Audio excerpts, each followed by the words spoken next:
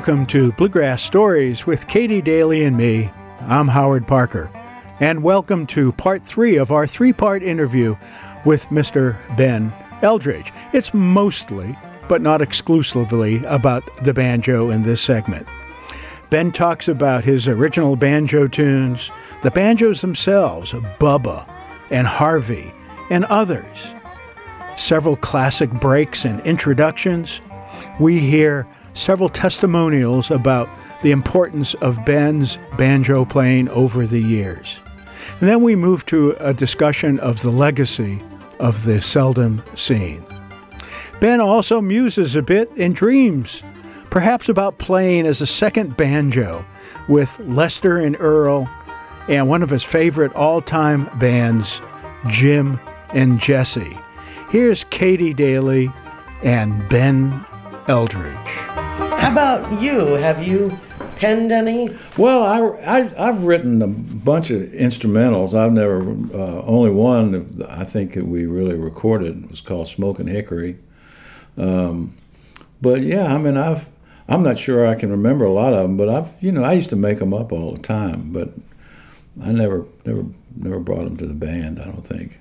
Why? I don't know. Because we were primarily a vocal group, and I was happy just being back there, doing a little noodling around and trying to make them sound better. Well, I think you're doing more than noodling around, because I have heard from several banjo players. One, Ira Gitlin, who said, when I was in college, I used the Scenes recording of Dark Hollow from their Cellar Door album as the theme music to my radio program on a campus station. I remember liking a couple of things about Ben's banjo on that cut, things that are characteristic of his playing in general. First, it had a beautiful swing, a lilt to it that you don't often hear in bluegrass.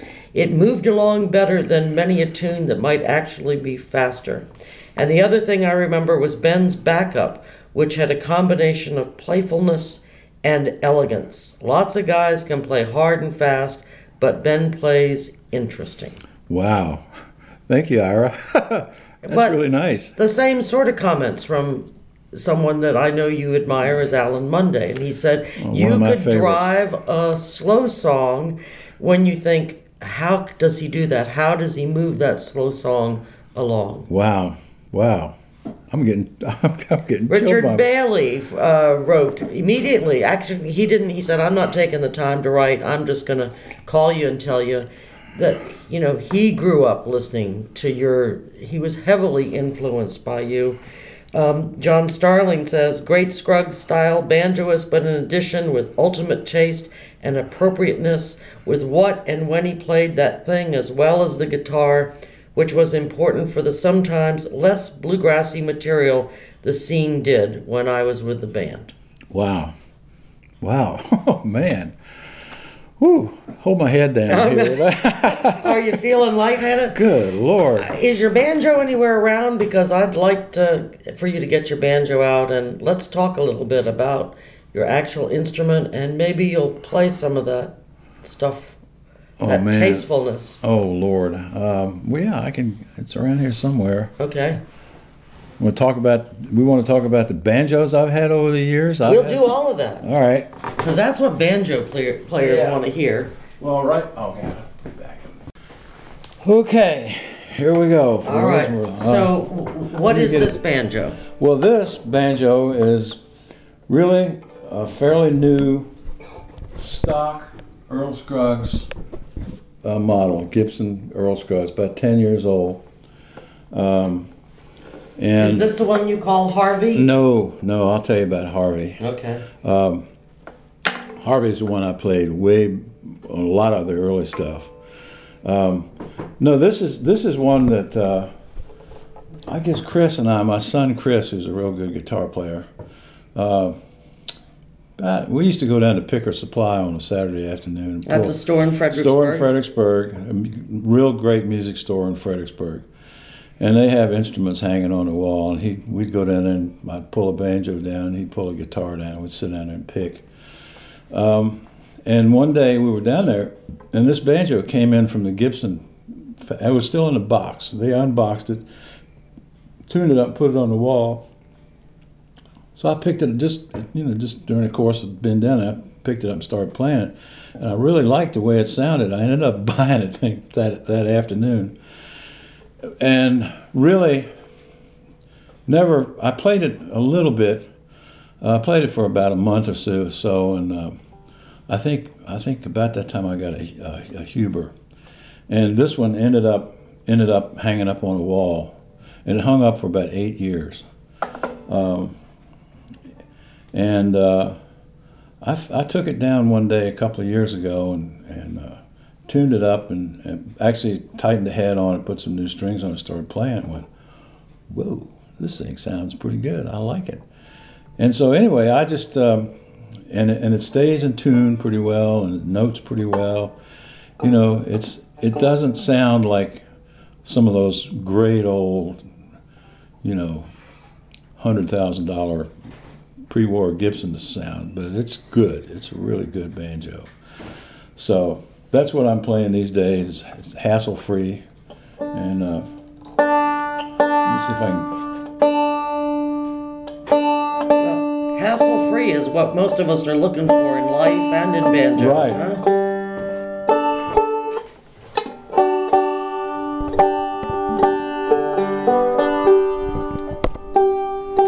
I gotta move my microphone back a little bit.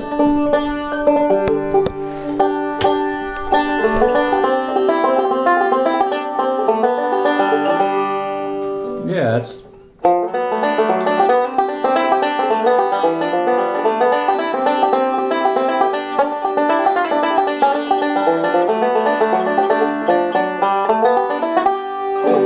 There you go. You know, talking about the slow things, there's a kickoff that I've done for years that people, for some reason, they like it. I don't know. And Dudley always, whenever we do the song, he always says something about the way I kick it off. And usually, whenever he does that, I usually screw it up. Well, when he points it out, right? It's the start of a small exception.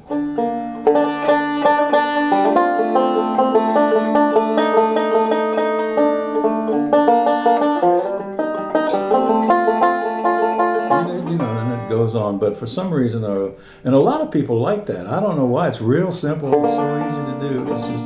Well, let's give a hint to the banjo players how you are doing that.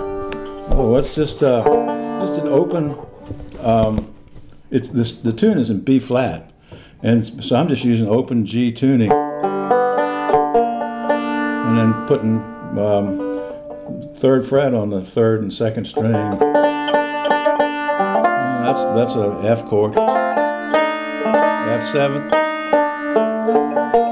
But you got the D notes in there, which are part of a B flat chord, and it just seems to work pretty well.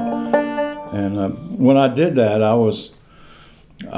sort of was trying to channel Sonny, because Sonny plays about as good a slow backup as anybody, and it's really neat stuff. And so I was thinking Sonny Osborne when I did that. Another slow thing we did was the Last Train from Poor Valley, you know, and that's real simple sort of thing. And I was thinking John Hartford on that for some reason or other.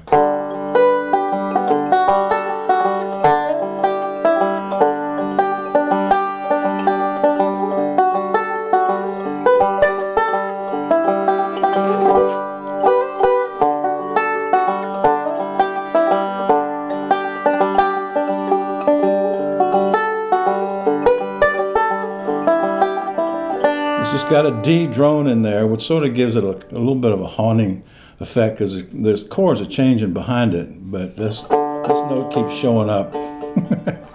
So I don't know.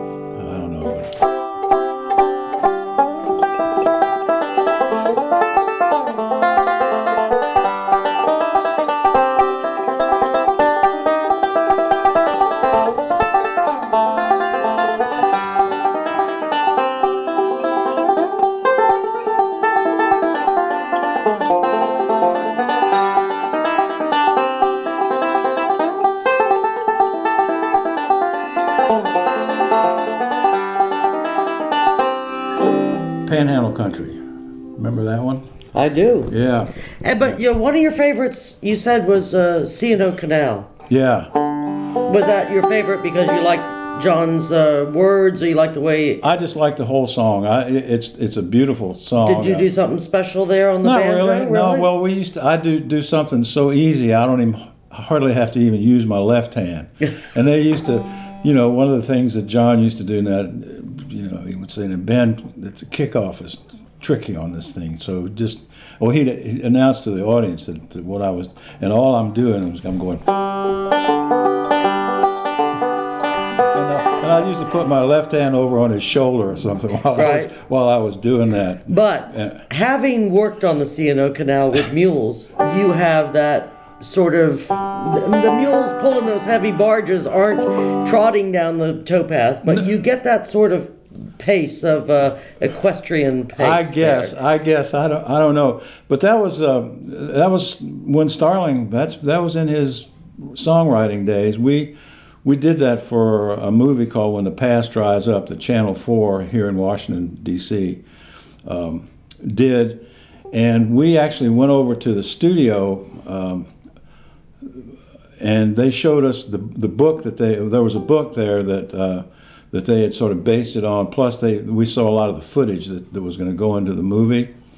And by golly, the next day he called me up at supper time and said, man, I've written this song. I want to bring it on down, check it out, see if you like.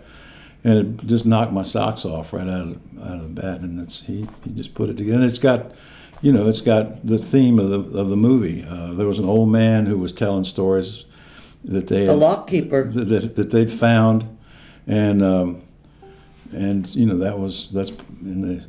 was in the book, and it was also in the movie. Yeah, he was a lock. Did you know him? No, I didn't know him, but I've seen the movie. And then we just went over in the studio and just picked a little bit. I mean, really, I think we played a couple of instrumentals, but we were just kind of sitting around picking, and they were recording it. And it was almost just like we'd be sitting around a table playing, and let's do John Hardy, let's do Jesse James, or let's do something, and they ended up recording it and using it in the movie. Mm. We're talking about banjos, okay. And what is it you look for in the sound? Well, there's just it's very difficult to describe in words. It's just I know it when I hear it. I don't like a real pingy sound, and I don't like a real high-pitched sound. A lot of people will tighten the head, and they'll get it too tight, and it gets a real sharp, ringy thing. I like a little bit of fatness in the third string and fourth string. But does this one have the appropriate fatness? Let's hear what you're talking about. I think it does. I think it up there. And yeah. That's one of the things, but not like there's something magic about those old Gibsons that people pay a lot of money for, and I wish I had one. Are we talking Harvey now? No, we're not talking Harvey yet. The last real old Gibson I had got stolen from me back in 1989. It was a banjo that I paid $5,000 for back then. And come to find out, it was made, it was in the first batch of what they call RB3s. It was an RB, which is a 5-string banjo. There are TBs and PBs and all that stuff. But this was an RB3 that had the original, what they call a one-piece resonator flange, which is this thing right here, and a flathead tone ring. This is as opposed to an arch top. Opposed to an arch top. And it was in that first batch. And if I had that thing now, it would be worth a small fortune. Okay, so what was the circumstances of the theft? We were playing, it was a Friday after Thanksgiving in 1989. We were playing at the Birchmere with Brian Bowers. And we didn't have to go on until about 11 o'clock. So Barb and I had been down here. She had a condo at the time up in Arlington, and my guitar was there. And we had we left here, I don't know, 6 o'clock, went and had dinner halfway up at a place right up near Stafford.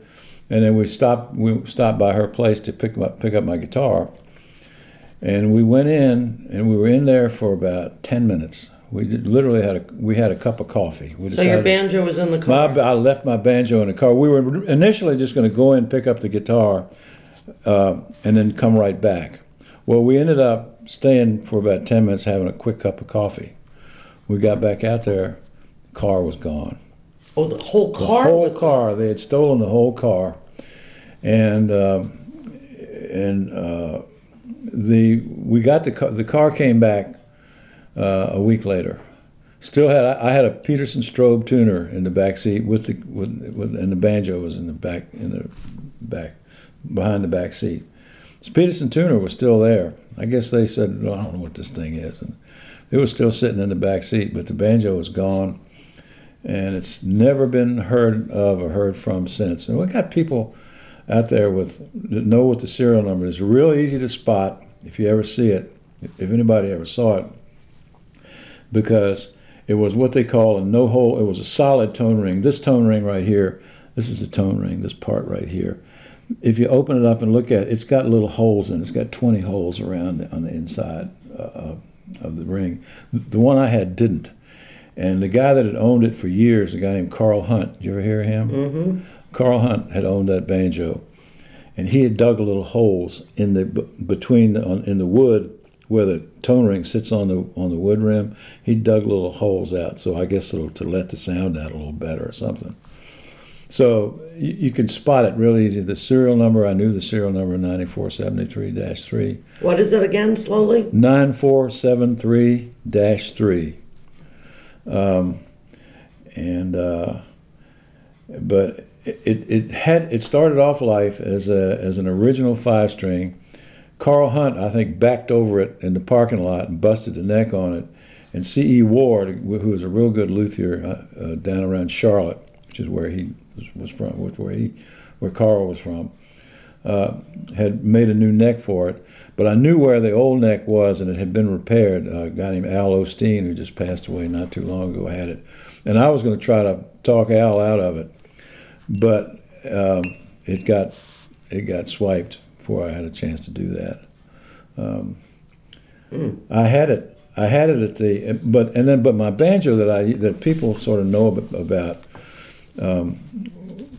is Harvey, and Harvey is and the reason he's called Harvey, when I got it, it had a plate like right here. It was gold plated, and it had it's the rod. Yeah, it's a rod. It's a rod. It's a truss rod cover. Right. It had Harvey R. Brassey etched on there. So Dave Williams, who's an old friend of Dave. Oh yeah.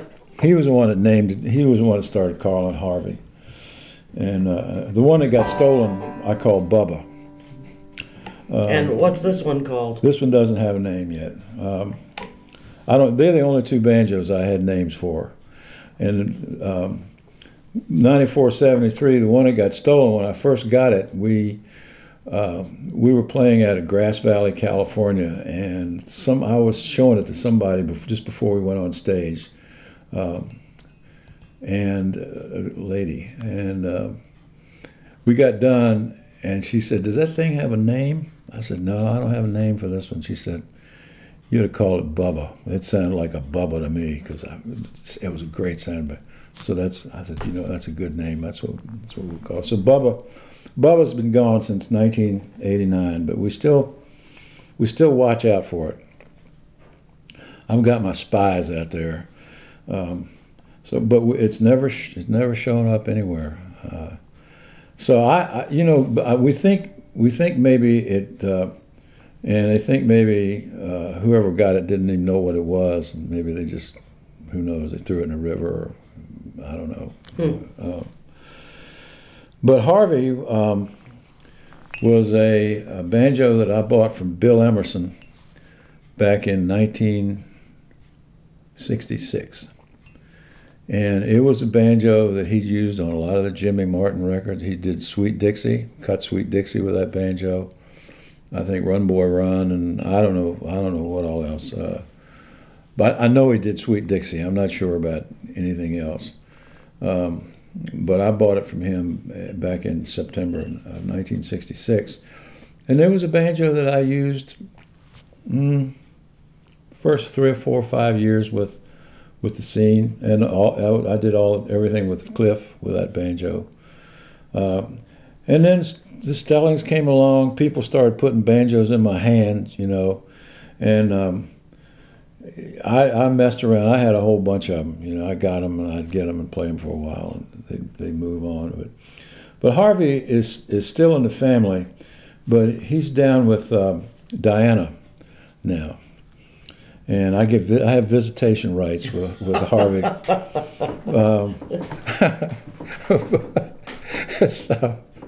So, but she's a long ways away now. But we go see her from time to time, and I get to play Harvey, and it sounds great.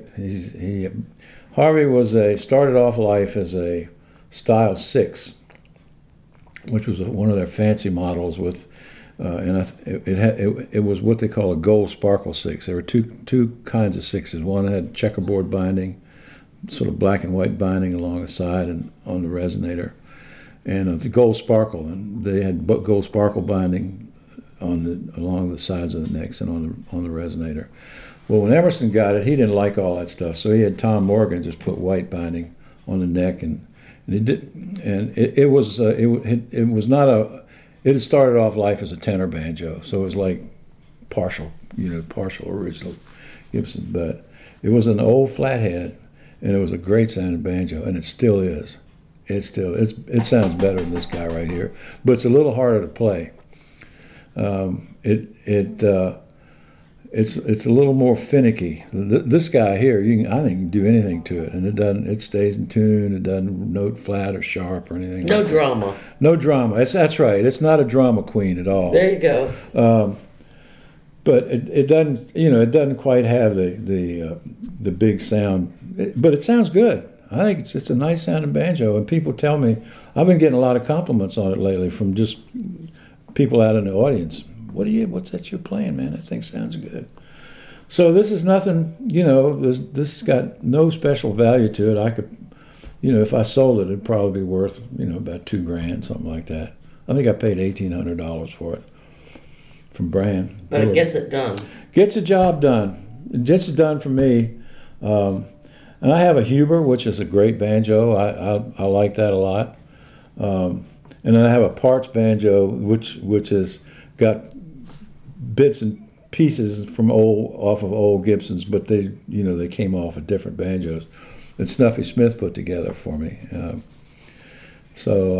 Well, that in itself makes it special. Yeah, and I used to play. I played Stellings for a while, and and I liked them. But the problem I had with a Stelling, and I think I've told Jeff about this, every now and again you have to tweak the banjo. You have to tighten the head up a little bit, and I never could tweak.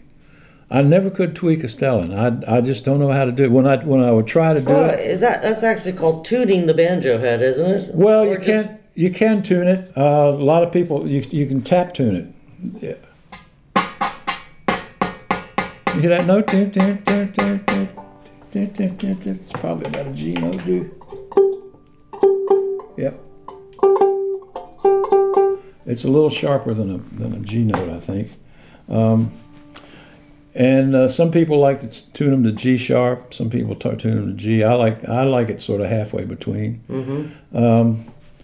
But I don't know. I would when the Stellings, I would have them and I would mess with it, and then the sound would just go away. And at that time, when I was playing them, I was going out to California a lot. Actually Jeff was living in San Diego, right? And so I just put the banjo, take it with me, and to go over to his house. He'd lay the hands on it for about 5 minutes, and it would come back to life. Yeah, exactly. It would come back to life. But I never could do it myself for some reason or other, and so I kind of went back to the Gibson styles, but Jeff makes wonderful instruments, absolutely wonderful. I know Alan's been playing one for a long time. Lord knows. Yeah. Yeah. A long time. Yeah. Well, let me ask you. Here you have from a fellow who, when you were playing in the dorm room, said you had no interest at all in playing out in front of people, and now you have, for the past 40 years, you're the original member. Tell me about it. Okay, so for 40 years, you've been playing with a band that truly can be said to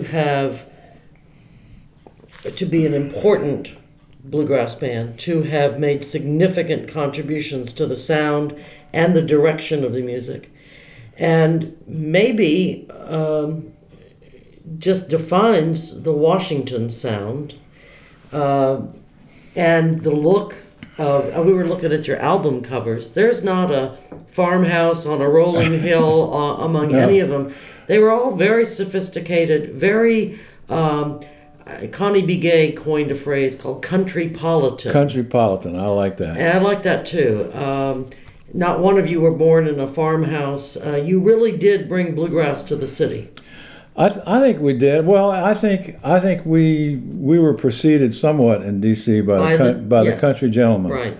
And there are lots of great musicians around D.C. Bill Harrell, and I don't know, but so I feel like I'm proud that we're sort of part of that tradition.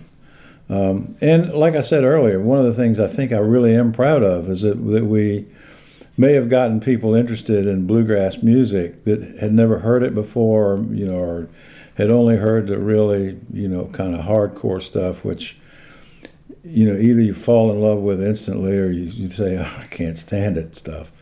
But we've gotten people listening to bluegrass style music, and then they can go, once they decide this stuff isn't so bad, they can go listen to the. How about once they decide it's really good?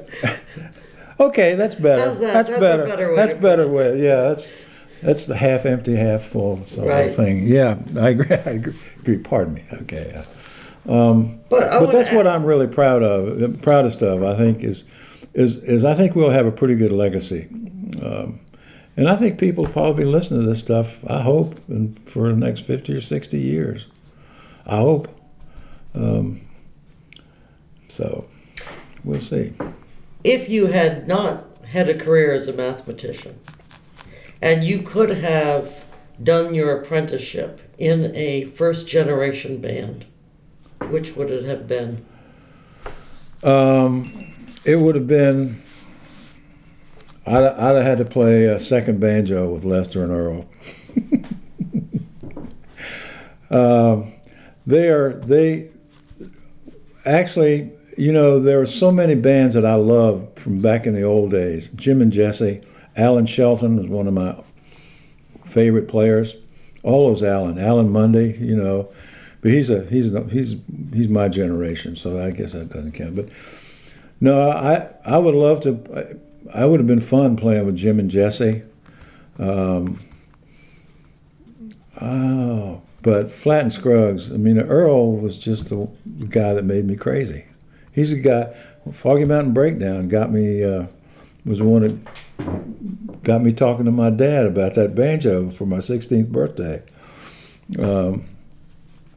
It was Pike County Breakdown for me. Was it? That's the one that caught my ear. Oh yeah, that's a cool song, and the way Earl plays it is, I can't quite figure out exactly what he's doing in it, but I can come close. But yeah, I used to go see Mac Wiseman on that late show that I was to WRVA Theater that I was talking about, and it would have been fun to play with him. I got to play with Mac on a couple of occasions, and it's pretty neat. Yeah, I wanted to be Earl.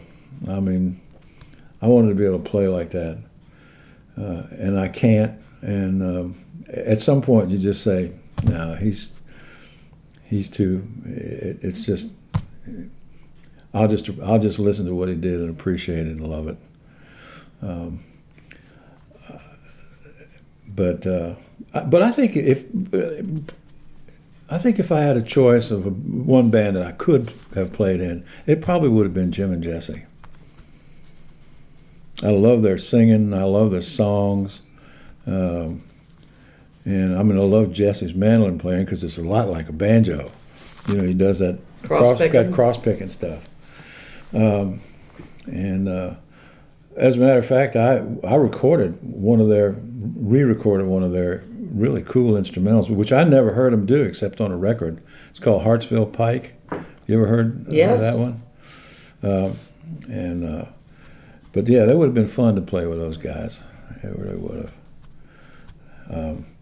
I used to go see the Country Gentlemen.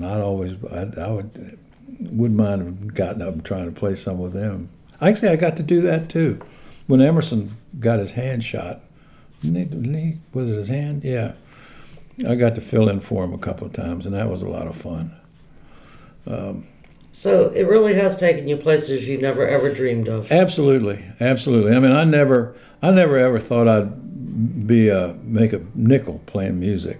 I never even thought about it. It's just, like I said earlier, this whole Seldom Seen thing was just a big accident. It was. If who knows what would have happened if I hadn't taken that phone call that night. That's right. I really don't know. We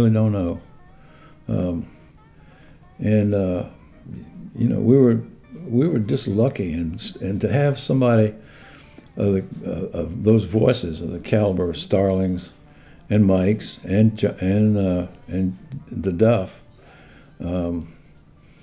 was just something magic. I listened to some of those. I was listening to some of our old stuff, which I hardly ever do, and thinking, damn, we were pretty good back then. You were really good. Not pretty good. You were really good. And John and Starling, when he left, it's funny. John Starling does a lot of cool licks with his voice, which I didn't know that he, wasn't aware that he did until he left. And then I go back and listen to some of the old stuff that we did, and I hear all his little things that he does, and he still does that. And his voice has really come back too. He's singing pretty good these days.